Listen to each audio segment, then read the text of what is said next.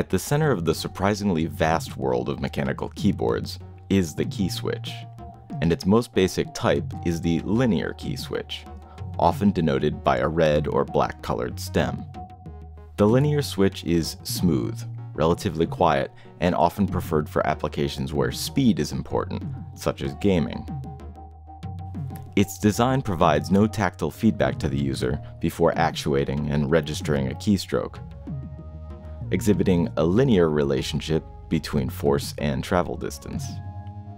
Differences in stem design and lubrication can make one linear feel smoother than another, but most variations are due simply to the type of spring used inside. Commonly, red switches require relatively low compression force, and black require more force to actuate.